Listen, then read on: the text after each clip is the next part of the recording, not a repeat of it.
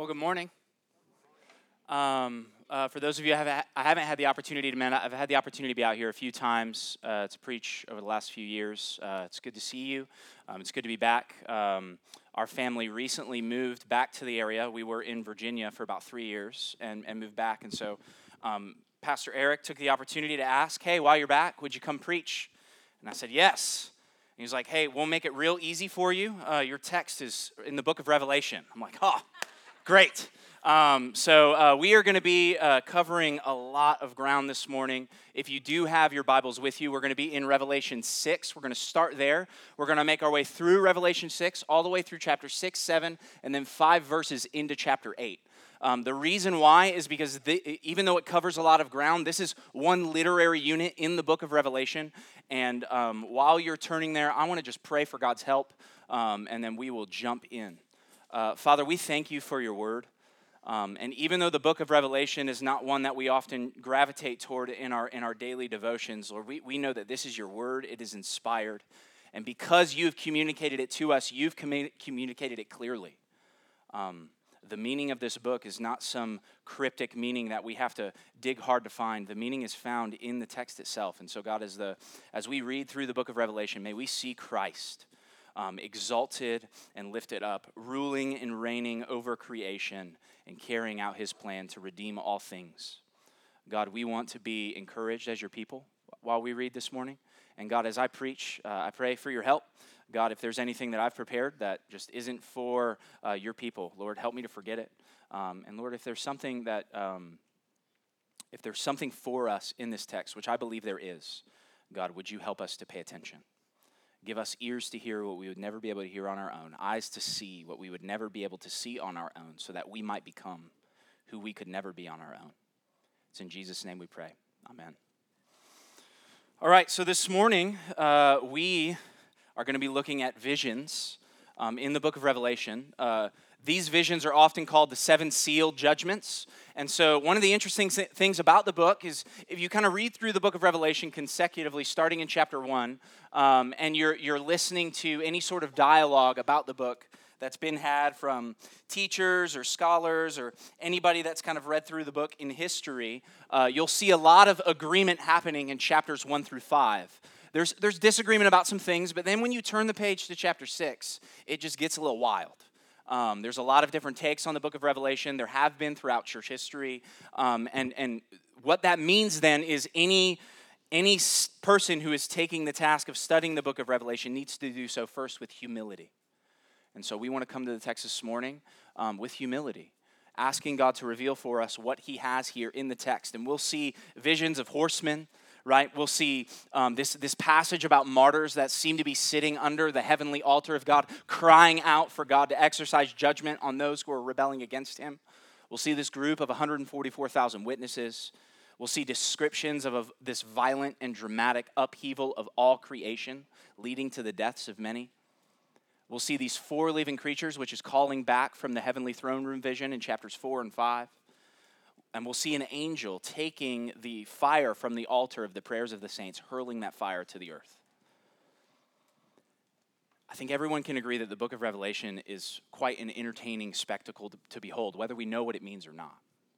The language is vivid, the imagery is very complex, and any modern reader of the book is often left confused about what the book means and its purpose as it closes the story of our Bibles, right? We can look through these visions and just be like, why is this here? What does it mean? And some of us might question the point of its placement in the biblical story. And the sheer volume of various perspectives that people have on this leaves us wondering if anyone can really know what the Apostle John is trying to tell God's people as he communicates these visions that were given to him by the Lord Jesus. And here's the helpful tip for us this morning. Revelation 1 tells us that this is the revelation of Jesus Christ, the revealing of Jesus Christ, which tells us one thing. In all that we read, we should be able to see Christ. And so if we can get through Revelation 6 through 8 and see Christ, we're doing good work. But, as G.K. Chesterton rightly observes, he says this, he says, and though St. John the evangelist saw many strange monsters in his vision, he saw no creature so wild as one of his own commentators. This book is shrouded with mystery, speculation, and theory, and I hope this morning that instead of looking to speculation and mystery and theory, we would actually find encouragement in this text. That where speculation might lead one to look at and see that the revelation of St. John reveals very little about our current life and experience, may we actually look and see that John is giving to us very clear heavenly commentary on our earthly experience, suffering and difficulty that you and I see and experience every single day. That woven through the fabric of these visions is actually practical help for God's people today, so that we can see Christ at work in the world in the midst of a life where we are constantly tempted to compromise, constantly tempted to fold. I'm sure Pastor Eric has told you over the last few weeks as you guys have been making your way through the book of Revelation that the point of the book of Revelation is this. It's to provide heavenly commentary on earthly realities. Okay? In Revelation, God is actually unveiling the curtain, as it were, on his perspective of the state of things between the resurrection of Jesus and his return. It's giving to us God's perspective on what has been happening, what is happening, and what will happen while we wait for Jesus to return. And the unveiling of what God is up to exposes for us an aspect of God's work that often leaves us very unsettled as his people: judgment. We know that evil exists in the world, right? So no matter what position you take on God's judgment, all of us at some level understand the necessity of judgment. No one in here would be happy if a serial killer walked into a courtroom, received a guilty verdict, and walked out with no consequences.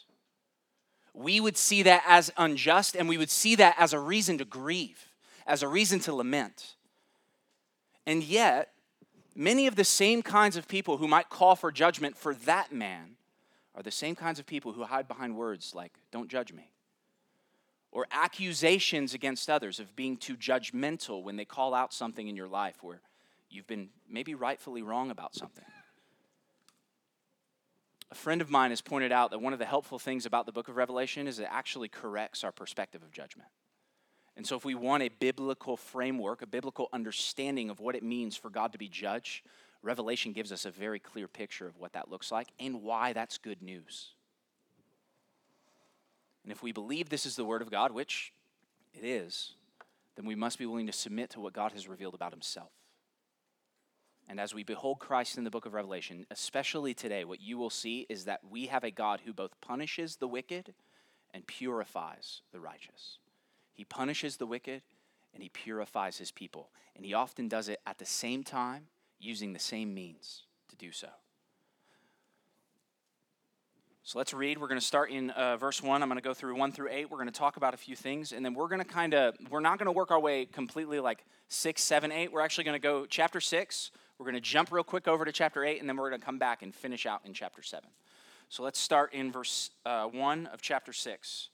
John writes, "Then I saw the Lamb open one of the 7 seals. And I heard one of the 4 living creatures say with a voice like thunder, 'Come.' I looked, and there was a white horse. Its rider held a bow, a crown was given to him, and he went out as a conqueror in order to conquer. When he opened the 2nd seal, I heard the 2nd living creature say, 'Come.' Then another horse went out, a fiery red one, and its rider was allowed to take peace from the earth, so that people would slaughter one another, and a large sword was given to him. When he opened the 3rd seal, I heard a 3rd living creature say, 'Come.' And I looked, and there was a black horse. Its rider had a set of scales in his hand. And then I heard something like a voice among the 4 living creatures say, 'A quart of wheat for a denarius, and 3 quarts of barley for a denarius. But do not harm the oil and the wine.' When he opened the 4th seal, I heard the voice of the 4th living creature say, 'Come.' And I looked, and there was a pale green horse. Its rider was named Death, and Hades following after him. They were given authority over 1/4 of the earth to kill by the sword, by famine, by plague, and by the wild animals of the earth." Life is painstakingly difficult at times, isn't it? Whether you're a Christian or not, we can all agree that there is no shortage of pain, tragedy, and hardship that we experience in life. And you don't need to be a Christian to feel the sting of death either. It isn't a stretch of our imagination to see things like inflation, famine, war, and disease as difficult. And whether you see yourself as a Christian or not, these things create hardship for all of us. Right? And here's the thing, we don't even have to experience like a really great extreme example of these. Right? Just like a little glimpse of famine and we start freaking out. Right? Like I remember when we moved here, Costco had a shortage on the like Kirkland brand formula that we were using for our kids, which is like half price of any of the other formulas. So we weren't even out of formula. Our kid could still have something to eat. But like the particular brand that we wanted, there was a shortage of. Just a little small glimpse of famine. And our family just started freaking out, right? So we feel these things like inflation or famine or war or disease as difficult, and we don't even need to have a full measure of it. And it creates hardship for us. And if we're honest, sometimes we freak out. And often the way that we respond to hardship is we despair. We despair, right? We magnify the difficulty. We make the difficulty so large that we can't see anything else. We lose sight of any hope of escape. We shut out the world around us, and the pain can be so debilitating that even rolling out of bed in the morning becomes one of the most difficult aspects of our day. Simple joys disappear. And in these moments, maybe you've experienced this in your own life when you've been like depressed or in despair. The counsel of a friend, like once you get there, becomes really helpful. Because what does a counsel of a friend do when you're in despair? Well, they kind of lift your eyes. They help you kind of get an actual perspective of what's going on. You get perspective of what's actually happening, not your limited perspective as you're in despair, just focusing on everything terrible going on around you. They give you a little bit of perspective of what's actually happening so you can no longer be led to despair, but actually have some hope, right? That maybe God is at work in the midst of your suffering, in the midst of your hardship, and maybe he's doing something that's actually for your good in the midst of the pain of the moment. When our reflex in suffering is despair, it actually makes sense that God would provide us, in the form of the book of Revelation, a vivid image of perspective. What God is doing in the midst of our suffering, he's lifting our chins to help us see what is going on around us, what God is doing in the midst of it, so that we might be encouraged. And the first thing that we see in this text is very, very simple. Calling back to Psalm 2, we see that while the nations rage, God accomplishes his will. In Psalm chapter 2, if you're familiar with Psalm 2, it begins with a question. The psalmist writes, he says, "Why do the nations rage and the people plot in vain?" The psalm continues in verse 2 to answer the question, saying that the kings of the earth, the rulers of this world, have actually set themselves against the Lord and against his anointed, which if you're familiar with the Old Testament imagery of the anointed, this is God's king, pointing to the line of David, which eventually culminates in the person of Christ, whom you saw last week as John heard in the vision, the Lion of the tribe of Judah. And he turned and he saw what? A lamb who was standing as if slain, with 7 horns on his head to show Jesus' complete authority and lordship over all creation as the King of all kings. But the question is, while Jesus reigns, why do the nations still rage? The nations, which is a way of speaking of the people of the earth, are opposed to God. This is huge. We have to get this into our hearts. Right? If we believe that in original sin, meaning that each of us, when we are born in this world, we are born under sin, then we have to see that what the Bible reveals is true. There are only 2 kinds of people in all the earth. 2. Those who submit to God in his ways in faith and are called righteous as his people because of what Jesus has done, forgiving them of their sin and calling them out of darkness. And those who stand opposed to God. There are only 2 kinds of people in this world, those who oppose God and those who are united to God in faith. And in Revelation, the nations, the rulers of this world, the kings of the earth, whether they are aware of it or not, set themselves against the Lord and against Christ as they work tirelessly to accomplish their ends. They work in vain. Because as Revelation shows us, they work against God himself. This is seen throughout the 7 seal judgments. If you remember kind of looking at the context of Revelation, the vision in chapter 4 shows an ascended Jesus. Basically, it's giving us a heavenly perspective of what Jesus did as soon as he ascended into heaven. Right? He takes his place next to God. John is crying as he's looking at the vision because there's this scroll that's sealed with 7 seals. No one can open it. Who's worthy to open the scroll? We just sang about it. And then John hears the Lion of the tribe of Judah. He looks, he sees this lamb standing as if he was slain. And what we see in Revelation 6 is that lamb being Jesus. It's a symbolic way of describing who Jesus is, to point at the significance of Jesus, not just the person of Jesus. Takes the scroll from the hand of God, starts to open up the seals to show that Jesus himself has the authority to carry out God's plan of redemption. That's what's happening when we look at the 7 seals. We have to keep that in mind. So he starts to open the scroll. And you see in each of these, it says this. It cites one of the living creatures that's around the throne with a voice like thunder. Why? Because these horsemen, these judgments are coming from the throne of God himself. That's important perspective for us. All of this is not something that is the product of the enemy. This is actually something that is carrying out God's very judgment with the authority of God himself.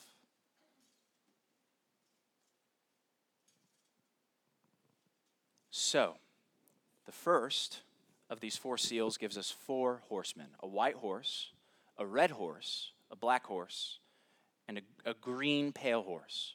The red horse is symbolizing enmity between people in war. Now let me ask you a question.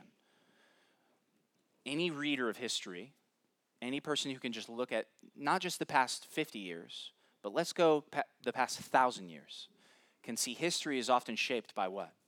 Human conflict. So war is something that's been happening for a long time. That's important for us to keep in mind as we look at this. What else? A black horse symbolizing famine. Think of this as a lack of basic resources, and as John points out, as you start to see the prices of food. He talks about the prices of food in this 3rd seal, right? A quart of wheat, which is a day's wage, and then 3 quarts of barley for a day's wage. So food prices are going up. This is talking about famine. So we have war, we have famine, and the inflation that comes as a product of famine, which you and I experience every time we go to the grocery store right now, right? A measure of that. And a green pale horse depicting death. And what this is this is the consequence coming as a result of disease, primarily, war, famine, and he even talks about wild beasts, upheaval in creation. This is actually calling back to a passage in Leviticus where God is actually telling the Israelites, if they do not uphold the law, they're going to experience God's judgment in the form of war, disease, famine, and wild beasts, which is basically creation itself as it's under enmity from God, as it's groaning, as we sang about, is going to lash out against humanity, right? Some of you have heard a perspective of the book of Revelation that everything in this book is happening sometime in the future, right? But think about this with me, just for a moment. Think about the news articles that are hitting your headlines right now. Right now. The history books you've read, war, famine, disease, and death are the story of human history since Jesus walked out of the tomb. Every day we see wars, we see famine, we see disease, we see tragic disasters, and such upheaval can leave us in a position of asking, what in the world is God doing? What's he doing? How is he at work in the midst of all this? And what Revelation tells us is in the midst of all of these things that God's people have been experiencing from the time that Jesus walked out of the tomb and will experience until he returns, is that God is carrying out judgment on those who have rejected Christ and leveraging that same difficulty to purify his people as they continue to proclaim Christ as risen throughout the earth. You may have noticed that I have not explained who the white horse is. Who's first? There's only one other place in Revelation that speaks of a white horse. It's in chapter 19, and it says this: Then I saw heaven opened, and there was a white horse. Its rider was called Faithful and True. And with justice he judges and makes war. His eyes were like a fiery flame. Now, where have we heard somebody's eyes like a fiery flame? Sounds like Revelation 1. When John heard a voice like a trumpet, and he turned and saw a picture of the glorified risen Christ, who had eyes like flames of fire. And many crowns were on his head, and a name was written that no one knows except himself. He wore a robe dipped in blood. Like who? The Lamb of chapter 4 who was slain. And his name is called the Word of God. Who's this talking about? It's Jesus. This white horse is the resurrected Christ. He is going out to conquer through the proclamation of the gospel in this fallen world. As person after person after person hears the good news of Christ and responds in faith and repentance. And at the same time, as he's doing this, he's the white horse leading the way as God pours out judgment on the earth through the other horsemen. Every soul, every person in this world is confronted with the way that they, like the nations of Psalm 2, have stood opposed to the Lord and his Christ. And every soul that looks to the cross of Christ in faith will be purified. Do you see that? Think about this. The very things that God is using to judge the world, he is also using to purify his people. Now, where have we seen this before? Think about the Exodus story with me for a moment. The instrument of judgment on Egypt was the instrument of deliverance for the Israelites, wasn't it? It's the same thing. God split the sea. Israel walked through the sea, and God judged his enemies. Deliverance and judgment through the same means. The judgment of God being poured out on creation, led by a victorious and conquering Christ. This can make us very, very uncomfortable, can't it? Because what this tells us is at some measure, the most painful things of our life have been ordained by God in some way, shape, or form. Now, if we have a perspective on this, we could look at it and say, well, that bothers me. Like, how could Christ really be involved in the most painful things of our life? But if we take a step back and we look, we should be comforted. Why? Because God himself is actually intimately involved in the most painful experiences in your life. They're not meaningless. They're not purposeless. They're meant for something. God is doing something in them. As Romans tells us, he's working in you a peculiar glory. He's making you more like Jesus. As a result of those things, again, he's punishing the wicked. He's purifying the righteous. And the image of the white horse tells us that no matter what's going on in this world, God will guarantee accomplish his will. He will accomplish his will. There is no power, no might, no war, no famine, no amount of death. In fact, Jesus himself tells the apostles what? The gates of hell cannot prevail against the plan of God, the progression of the gospel, and the growing of the church. So these horsemen are expressing judgment on the world as the people of the earth reject Christ and live under the active judgment of God, which means this. This is important. The horsemen have been running since Jesus walked out of the tomb. They are running now, and they will run until Jesus returns. That's the point of this passage. And how do we know that? Because Jesus himself in Matthew 24 describes to the disciples exactly what's going to happen to them as soon as Jesus rises out of the tomb and ascends to the heavens. Do you know what he talks about in Matthew 24? He talks about wars and rumors of wars. He talks about famines. He talks about disease. He talks about suffering. He talks about the rulers of this world rejecting his disciples because they've rejected Christ. And in Matthew 24, Jesus actually gives us a summary of these four horsemen. And he tells the disciples they're coming now. But notice how these four horsemen are only given. Look at the fourth seal in verse 8. They were given authority over only a fourth of the earth.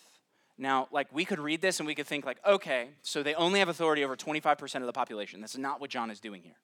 Right? Remember, everything in John's revelation is a symbol pointing to something else. And there are many numbers that are used in Revelation. They all point to the same thing. 4, 7, and 12, and sometimes even 10, all point to this idea of completeness. So when John is saying a part of 4, he's simply saying that the authority is limited. This is a limited degree of authority. So don't think of this as literally 25% of the planet all dying at once. Think of this as John's way of saying that God's judgment, as we experience it in this life, is measured. It has a lid, right? Now, how do we know that? Because later, we're going to see the angels say, like, don't harm the earth until God's people are redeemed, right? So even there, we're going to see that at some level, God's active judgment that we're experiencing right now is going to be limited. It's going to have a lid on it. The kingdom of God has not and will not come in its fullness until Christ returns. And in the meantime, a lowercase j judgment is felt by all while we wait for the capital J judgment of God to come when Christ returns. During this time, God is simultaneously punishing the wicked and purifying the righteous. This is why the fifth seal shows the saints depicted like martyrs who've been slain by the wicked for the word of God and the testimony that they have been given. Look at verse 9 with me. When he opened the fifth seal, I saw under the altar the souls of those who've been slaughtered because of the word of God and the testimony that they have given. They cried out with a loud voice, Lord, the only one who is holy and true, how long will you judge those who live on the earth and avenge our blood? So they were each given a white robe. Now, what does this make you think of? It should make you think of Revelation 3, when Jesus promises a white robe to those who conquer and endure in the midst of the present suffering. So they're given a white robe. They're told to wait a little longer until the number would be completed of their fellow servants and their brothers and sisters who were going to be killed just as they had been. While there have been many who've been killed for the faith, I don't think that these are just the cries of those who have died for their faith. These aren't just cries for the martyrs. Remember, everything in the book of Revelation is a symbol pointing to something else. So what is John doing? John is taking the most extreme measure of suffering that he can think of, being martyred and killed for the faith, and using it to make a point about Christian suffering. He's trying to make a point that all Christians, no matter where you are, no matter what you're going through, you're going to experience a degree of suffering between the resurrection of Jesus and his return. Everything in the seals is pointing to something that John is saying, and John is taking Christian suffering to its most extreme place to make this point. Between the resurrection and the return, as God's judgment is being poured out on the wicked, his people will suffer to a degree. But again, you have to keep in mind the presence of the white horse. The gospel's still going to go forward. And in fact, if you read through the book of Acts, right, which is describing the progression of the church, God is often using as a means of the progression of the gospel, the suffering of God's people. So God's people start to suffer in Jerusalem, and then what happens? They scatter and they spread into other towns. They start telling other people about Jesus. And the gospel reaches the ends of the earth by the time you get to the end of the book of Acts. It gets to the capital of Rome, which is the center of all society at that time, and it's assumed that it's going to go out to the ends of the earth. The same thing that caused suffering for the Christians actually led to the progression and the growing and the success of the church. Listen to Jesus' words in Matthew 24. They sound so eerily familiar to these seal judgments. Jesus replied to them, "Watch out that no one deceives you, for many will come in my name saying, I am the Messiah, and will deceive many. You are going to hear of wars and rumors of wars. See that you are not alarmed." Friends, you are hearing right now of wars and rumors of wars. What is Jesus saying? Do not be alarmed. Do not be surprised. Do not freak out. See that you are not alarmed, because these things must take place, Jesus says. But the end is not yet. For nation will rise up against nation, and kingdom against kingdom. There will be famines, earthquakes in various places. All these events are the beginning of the labor pains. Remember, Jesus said these words 2,000 years ago. Just a few years after Jesus would say this, Rome would go into the city of Jerusalem and absolutely eradicate the temple. Is Jesus talking about that? Yes, he is. He's absolutely talking about what happened and what the Jews experienced as Rome came into Jerusalem and destroyed the temple and displaced thousands of Jewish people with war. We also know, right, that a group, right, Hamas, just absolutely attacked Israel, and there's now crazy amounts of war happening in Israel right now. Is Jesus talking about that here? Yes. Well, how can he be talking about a war that happened in 70 AD and a war that happened now? Because Jesus is talking about everything that happened between the time he walked out of the tomb and when he returns. And that experience will happen over and over and over and over again until Jesus comes back. Now, listen, in the midst of all of this crazy stuff happening, wars, rumors of wars, famines, earthquakes, creation upheaval, the beginning of the birth pains, what does he tell his disciples? They will hand you over to be persecuted. They will kill you. You will be hated by all nations because of my name. Then many will fall away and betray one another. Now, let me ask you, have you seen many people in the church fall away and betray other Christians? Yeah. Fall away and betray one another and hate one another. Many false prophets will rise up and deceive many. Have you ever seen anybody use and twist the word of God for their own benefit and for the destruction of others? Absolutely. Absolutely. And they've been doing it since Jesus walked out of the tomb. In fact, most of Paul's letters in the New Testament are addressing what? False teaching. And most of the creeds and confessions that have come up through church history, these great, amazing declarations of what we believe about the scriptures, have actually been a product of correcting false teaching in the church. Again, false teaching, creating suffering for God's people and yet purifying them. The church articulating what it believes about something. Because lawlessness will multiply, this is still Jesus in Matthew 24. Because lawlessness will multiply, the love of many will grow cold. Have you ever met a Christian who's bored with their faith? They're bored.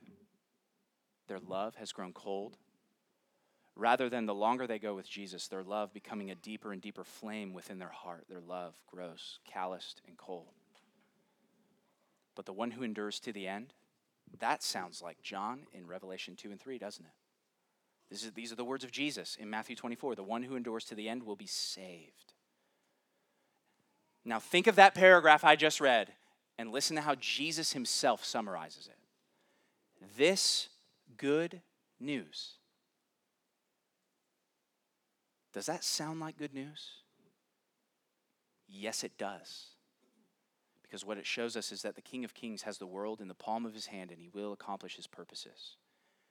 This good news of the kingdom will be proclaimed in all the world as a testimony to all nations, and then the end will come. Have you ever, most of us think about the proclamation of the gospel, the good news of Jesus being risen, as good news for me because it saves me from my sins. And Jesus says that here, but he also describes it in a way that we're not used to hearing it. He describes it as an indictment against the nations. The proclamation of the gospel is both good news for us, but it's also an indictment to the nations, who again, as Psalm 2 says, has set themselves against the Lord and against his anointed. What this shows us is that while suffering persists, God will protect his people. This is good news for you and for me, that while suffering persists, this is what I love about the book of Revelation. It just says what is. And you can't really argue with it because it is accurately in just a few verses summing up the whole of human history. And it's saying why, and it's saying that's not beyond the reach of God. In fact, God is leveraging that suffering for judgment against the nations and the purification of his own people.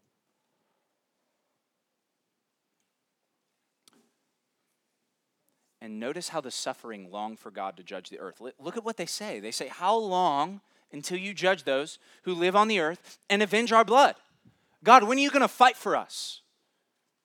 When is the suffering going to end? And this isn't like Christian bloodlust for their enemies. No. This is them expressing their full submission to God. They're looking at his promises and they're asking, God, when are you going to fulfill your promises? When are we not going to suffer anymore? When is Christ going to come? It reminds us that God is actually guaranteeing protection to all who die in suffering for the sake of Christ, whether they're killed for their faith as martyrs or suffer as they just remain faithful in a godless age. But what it also shows us is, don't you see these martyrs taking great comfort in God's judgment? Isn't that interesting? Have you ever thought of God's judgment as comforting? That every person who ever made fun of you for the sake of your faith is actually going to get what's coming to them. And you're not going to play a part in it. Because what we tend to do is we tend to step into the role of judge, don't we?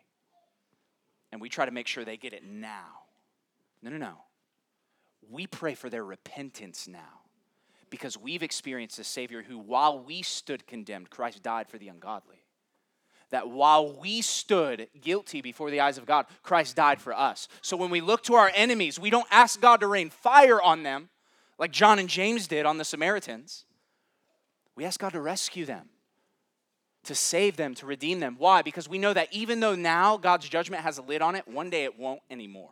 And the full weight of God's wrath will be poured out over all creation. And every single person on earth will give allegiance to Jesus. And they will do it either in joy at his coming or terror at his coming. God's waiting is an expression of his mercy. Right? Think again of the white horse. As judgment's being carried out, the gospel's being proclaimed throughout all the earth. And what do you see in the fifth seal? You see, wait a little longer, he says. I'm not done saving people, he says. There's more to be saved. There are disciples yet to be made, lost people who have yet to be found. And every person this is encouraging because every single person that you reach for Christ, all of you reach for Christ, puts you one step closer to Jesus returning. Think about that. You want Christ to return? Preach the gospel. Proclaim the gospel. Tell others of the good news. Tell your friends, tell your neighbors, tell your extended family, tell everyone, because every person won to the faith is another step closer to Christ returning. Don't think of every day being another day closer. Think of every soul being another soul closer to Christ coming, because he's waiting. He's waiting. Judgment is limited until the full number of the fellow servants, the brothers and sisters, would be completed. When others reject you, what this tells us is that God receives you. He knows your suffering. He knows your pain. If they make you suffer, we know that even the worst suffering only expedites our comfort. Because the scriptures tell us that once we die, we're in the presence of the King. And when he returns, we'll return with him. He'll return with an army of foot soldiers proclaiming and preaching the good news of the gospel, pointing at the King who reigns over all things while he restores all things, judges all evil, and establishes his kingdom. So do not live your lives as if Christ has been defeated, sheepishly hiding in fear of suffering. Live your lives as those who actually believe what the scriptures teach. That Christ has redeemed you, that Christ has defeated the enemy, that Christ has made you alive, that Christ is building his church, and the gates of hell will not prevail against it. What this tells us is this. Do you want to see this church grow? Do you want to see this community reached? Hell itself can't stop you. It can't stop you. That's good news. And even the worst things that this world could throw at you will only serve to make the gospel go out. It'll only turn the volume of the gospel in the community up, not down.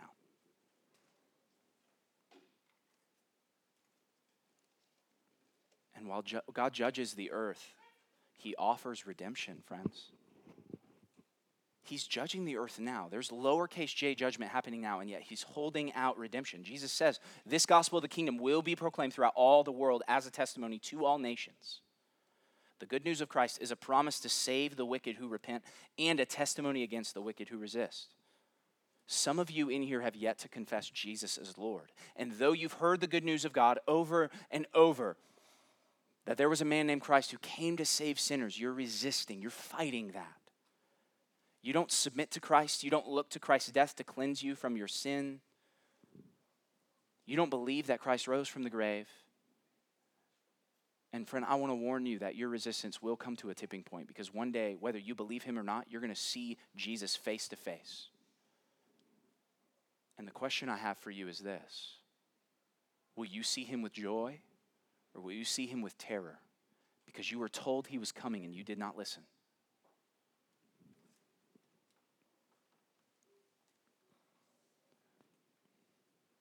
Listen to the sixth seal. Then I saw him open the sixth seal. A violent earthquake occurred. The sun turned black like sackcloth. This is all Old Testament imagery to refer to the day of the Lord. So that's important.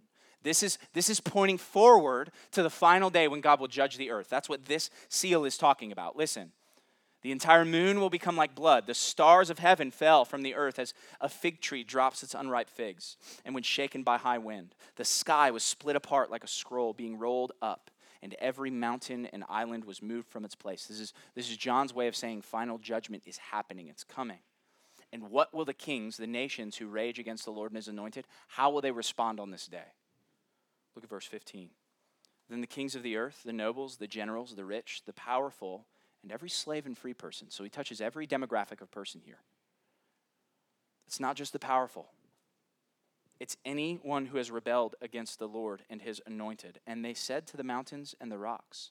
First, they hid in the caves and among the rocks in the mountains. And then they said to the mountains and the rocks, fall on us and hide us from the face of the one seated on the throne and from the wrath of the Lamb. So is John actually saying that the kings of the earth are going to go run into the mountains, going to hide in caves, and going to ask and beg that creation itself kills them? No. John is actually quoting from Hosea chapter 10. And in Hosea chapter 10, Hosea is prophesying against the wicked. And he is saying that when faced with judgment, the idolaters of Hosea's age will respond with this phrase. They will hide in the caves and the mountains. They will cry out to creation, asking creation to fall on them. So what is John actually doing? Well, he's telling us the problem. The kings and the rulers have set themselves against the Lord and against his anointed because they're idolaters in their heart. In the same way that Hosea prophesied against idolaters in Hosea chapter 10, John is saying, here's the problem with the kings. Here's the problem with the wicked. They're idolaters. They do not submit themselves to the Lord and to his anointed. And so in dread, they ask for creation itself to kill them rather than face God. Look at how it ends. Because the great day of their wrath has come. He says, fall on us, hide us from the face of the one seated on the throne and from the wrath of the Lamb. Because the great day of their wrath has come. The day of the Lord is here, and who is able to stand? Listen to how the seventh seal, which, by the way, just so you know how these judgments work, you have 3 series of 7. You have the 7 seals, the 7 trumpets, and the 7 bowls. And what I want you to think of these as is like little Russian nesting dolls. Okay? Because within the 7th seal are the 7 trumpets. And within the 7 trumpets are the 7 bowls. And all 3 of them end with the same language talking about the day of the Lord. And I think you might have heard Eric use the analogy of an instant replay in football. You can think of these 3 series of 7s like an instant replay, taking the diamond of God's judgment and turning it and looking at it from a different perspective, calling out different aspects of the Old Testament to point to the significance of what God is doing in his judgment. So the 7 seals, 7 trumpets, and 7 bowls are not 3 separate consecutive events of God's judgment. It's all talking about the same thing, looking at it from a different perspective, okay? And all of them end with this great day of the Lord that you see in seal 6 and in seal 7. Listen to the 7th seal. It says, when he opened the 7th seal, there was silence in heaven for about a half hour. I'm in chapter 8. Then I saw 7 angels who stand in the presence of God. 7 trumpets were given to them. And another angel with a golden incense burner came and stood at the altar. So this is like, picture the heavenly temple of God. Revelation earlier talks about the prayers of the saints being burned or as incense on this altar. And what this angel does, he takes fire from that altar and he hurls it at the earth. Now, why is John in the 6th seal and the 7th seal talking about judgment in 2 different ways? Again, it's perspective. In the 7th seal, he's giving us a heavenly perspective on God's judgment. Why is God judging the earth? God is judging the earth in response to the prayers of his people, calling out for God to save them and rescue them and rid the world of evil. He's taking the prayers of the altar, the prayers of the saints who are suffering, and hurling it at the earth.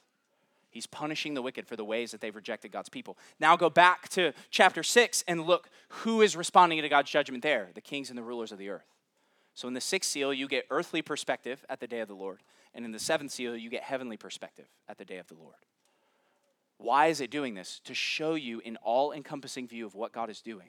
So you can get into the mind of God, as it were, and get into the mind of the idolatrous, wicked king, ruler, rebel, who sees that the day of the wrath has come and is trying to hide in the same way that Adam and Eve tried to hide in the garden after they sinned.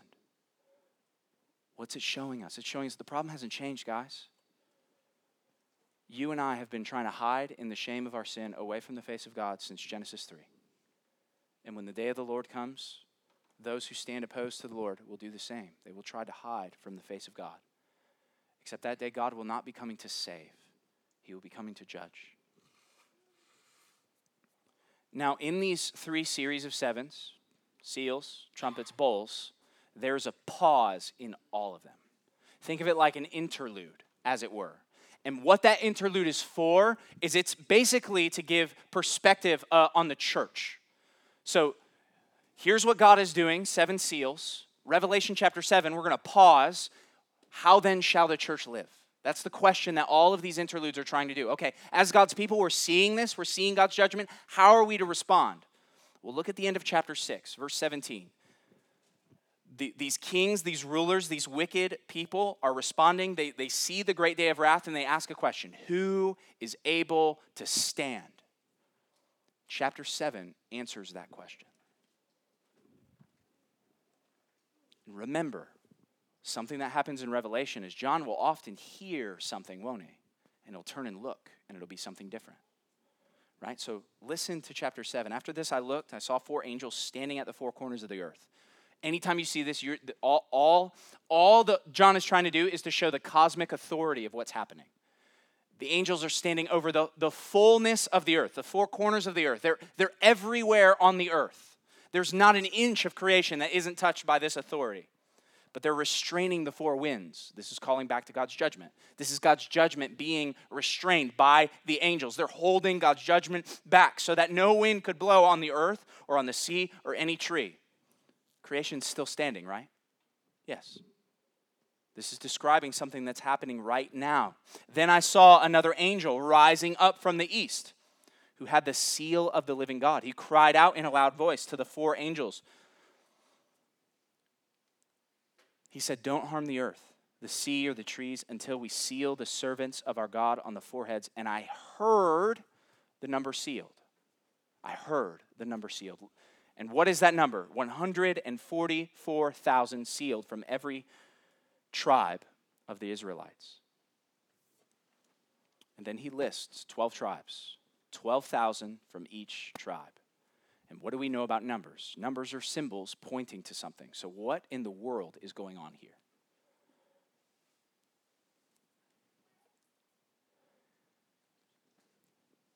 The number 12 is used throughout the book of Revelation to describe completeness, just like the number 4. That number is multiplied by 1,000 for every tribe. Think of it like an exclamation point, okay? John's bringing emphasis to this number. Then that number is multiplied again by 12 for the 12 tribes of Israel. Think of that like all caps. So we got emphasis and extra emphasis on this number.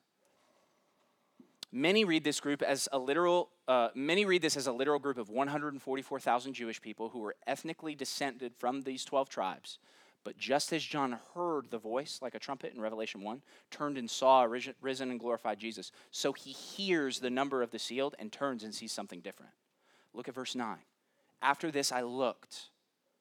So listen, I heard the number sealed, 144,000 from every tribe in Israel. But then I looked and I saw a vast multitude from every nation, tribe, people, and language which no one could number.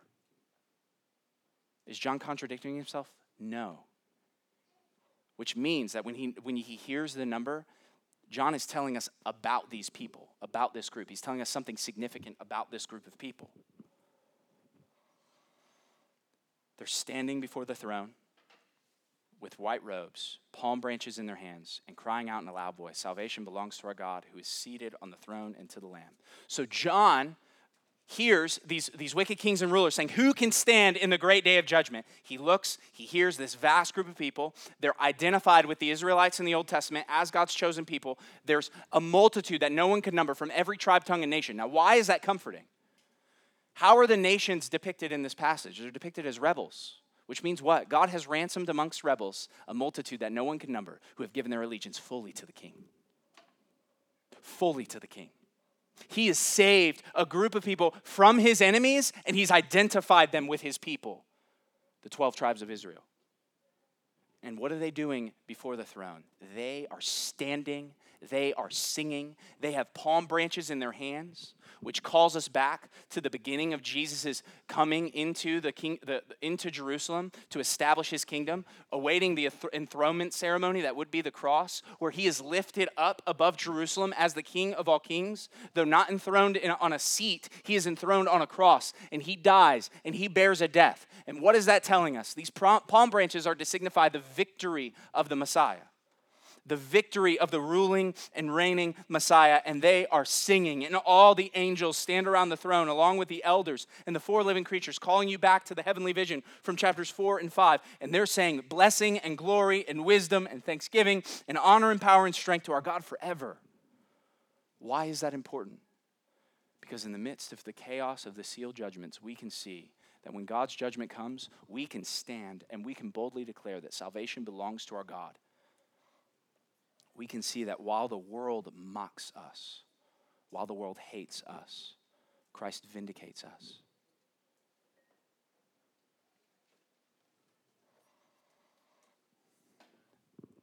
And in case you disagree with me, the text doesn't leave us to speculate who these people are. One of the elders actually asked John who these people are, and John responds, "Sir, you know," later in chapter 7. This is verse 13 and 14. And he says, "These are the ones coming out of the great tribulation. They washed their robes in blood and made them white in the blood of the Lamb." They were vindicated through their suffering. You know, it's fascinating to me. You know, one of the reasons why I think we often try to avoid suffering and mitigate suffering in our life is because we actually don't spend time in the book of Revelation, which tells us comfort comes through suffering. Vindication comes through suffering. Look at what he says. They washed their robes and made them white in the blood of the Lamb. In fact, later in Revelation, speaking of these witnesses, he'll say, "You'll know them by the blood of the Lamb and the word of their testimony." Because they stood on the gospel when everything in life pulled them away. While the world calls you a bigot, what chapter 7 shows us is that Christ calls you a son and a daughter. While the world calls you judgmental, Revelation 7 tells us that you can rest until he judges. While the world withholds opportunity for business or progress for you, Christ promises to give you a new creation. In fact, all creation will one day be under the feet of God's people. While the world shames your reputation, we see in Revelation 7 that Christ washes you pure and gives you a royal status in his kingdom. And while the world accuses you falsely, you can rest assured because Christ will accuse the world rightly. While you suffer for the faith, friends, Christ calls you to persevere. He calls you to stand. And glory is coming, and we must believe, as Revelation says, he will wipe every tear from their eyes. He will guide them to the springs of life. What is Revelation 7 pointing toward? It's pointing toward that last day, that glorious day, when evil will be gone, and you will not even feel a temptation to sin. Can you imagine what that would be like? Imagine waking up and wanting to do nothing but love your Savior, and no longer feeling the pull to love yourself, to serve yourself over serving others. When you'll no longer work in the heat of the sun and feel the sting of its toil. When you'll no longer think that life has no meaning, because you'll be shepherded by the Lamb who was slain. While the nations rage, God's will is accomplished. While suffering persists, God promises to protect you. While God judges the earth, he offers redemption. And while the world condemns you, friends, Christ vindicates you. And these are not just statements of possibility. These are promises and a guarantee from the mouth of God himself, meant to give you boldness to stand in the midst of opposition so that Christ's name might be glorified in Minonk, the Fieldcrest School District, all the way to the nations. As God continues to save and ransom a people for himself while we wait until he returns. So I think we would do wise to respond like John and Peter, who in Acts chapter 4, when they first started getting a taste of what this would be like, prayed this, "And now, Lord, look upon their threats and grant to your servants so that we might continue to speak your word with all boldness." All boldness. You can tell the good news of Christ with confidence because of how God has revealed himself to you in his word. You can know that God is at work in the midst of such suffering because you know how God has revealed himself to you in his word. And you can stand though the nations rage. Kingdoms rise and fall. There's still one king reigning over all. So I will not fear, for this truth remains, that my God is the Ancient of Days. None above him, none before him, all of time in his hands. For his throne it shall remain and ever stand. All the power, All the glory, I will trust in his name, for my God is the Ancient of Days. Father, we thank you that you give us confidence to stand when the world tries to knock us over. Remind us, as Jesus reminded his disciples at the end of the Sermon on the Mount, not to build our foundation on sand, but to build it on the rock. God, that we would build our lives on Christ and therefore stand on Christ while the world causes and produces suffering. God, may we see you at work even in the hardest moments of our life, drawing near to you for help in our time of need. It's in Jesus' name we pray. Amen.